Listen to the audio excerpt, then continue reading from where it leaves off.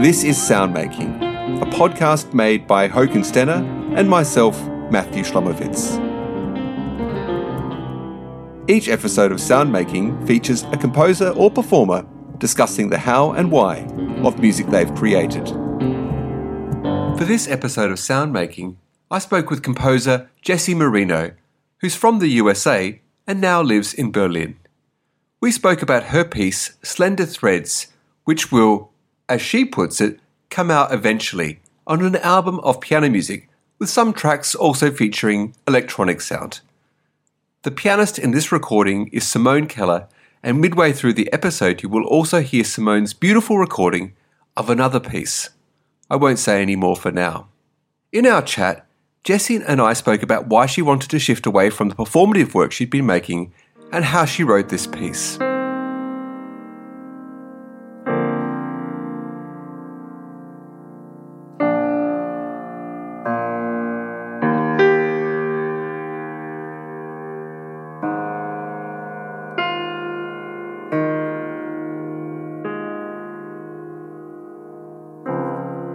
My name is Jessie Marino. I grew up in Centerport, Long Island. That's in New York, about 40 minutes outside of New York City. I currently live in Berlin on the top floor, right around the corner from David Bowie's abode, and I'm a composer-performer. So you just heard a small excerpt from a piece called Slender Threads, which is from an album also called Slender Threads, which will be coming out eventually. This is a performance by Simone Keller, a Swiss pianist, an activist. We recorded this just a month ago at the Akademie der Künste in Berlin on a very, very, very small baby grand piano. This album is a very, very new turn for me. It's more or less completely music for piano or piano and electronics. And the electronics, they've gone through a lot of different formulations. I'm nearing the end point. And I've decided actually just to go and pare down and go really back to basics and just use sort of sine waves and square waves and triangle waves. So yeah, this album, Slender Threads, it's all piano music. I'm not a pianist, but I do wind up playing a lot of piano on this record. And even the one piece that I don't personally perform, that's been the from the excerpt that you heard, Slender Threads, Simone Keller. What she's actually playing is a kind of edited version of a MIDI performance that I did. So I tried my best to sort of paw my way through this piece that I wanted to write for Simone. And that's where these sorts of odd rhythmic feels or these sort of like feelings of like waiting come in. There's a lot of this music that it feels like it should be in a sort of rhythm and a pattern, but like there's this odd kind of delay, and that delay is just a result of me like literally trying to get my fingers into the right position and just sort of like teeter-totter my way from the start to the finish line. And I quite like that as a process to then have that thing transcribed as sort of idiotically or precise as a MIDI transcription can be, let's say, or it's sort of a MIDI realization. A score gets spit out from a bunch of MIDI notes that I play into Logic. But then that the task for the performer, in this case Simone, is to actually negotiate all those rhythms because it's spitting out all of these crazy rhythmic structures that are totally not normal. Different ties, weird ways that the notes hang over from one measure to the next, and different strange couplings of group tuplets and things like this. So it's a very odd thing to confront. I've been making very physical music without instruments for many years, and this kind of line between, is it music, is it choreography, is it theater, is it narrative, is it et cetera, et cetera. That was sort of like my happy playground that I played in for nearly a decade.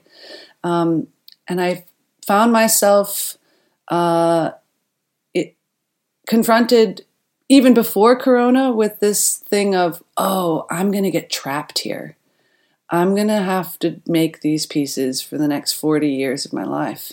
And I'm already kind of at a point where I feel, I need a break so I can come back with new ideas rather than just like pulling the same old trusty, war horses out of the toolbox or whatever.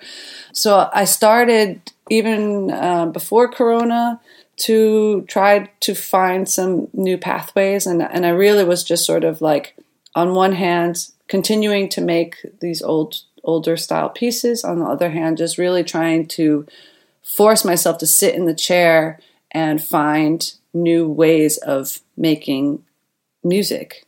And I found that I would always kind of go back to these origin stories. When I was a kid, I played piano. I started playing the cello again. I have my cello actually back in my house for the first time in about 5 years. And then also doing some like pretty major investigations into building and synthesizing electronic music. I started off by asking Simone to send me some of her favorite music. I didn't know her terribly well at the time. We had worked a few times together, but we weren't kind of intimate in our understanding of one another as people. I just started asking her for what are her favorite pieces to play, and what are some of her favorite piano pieces to listen to.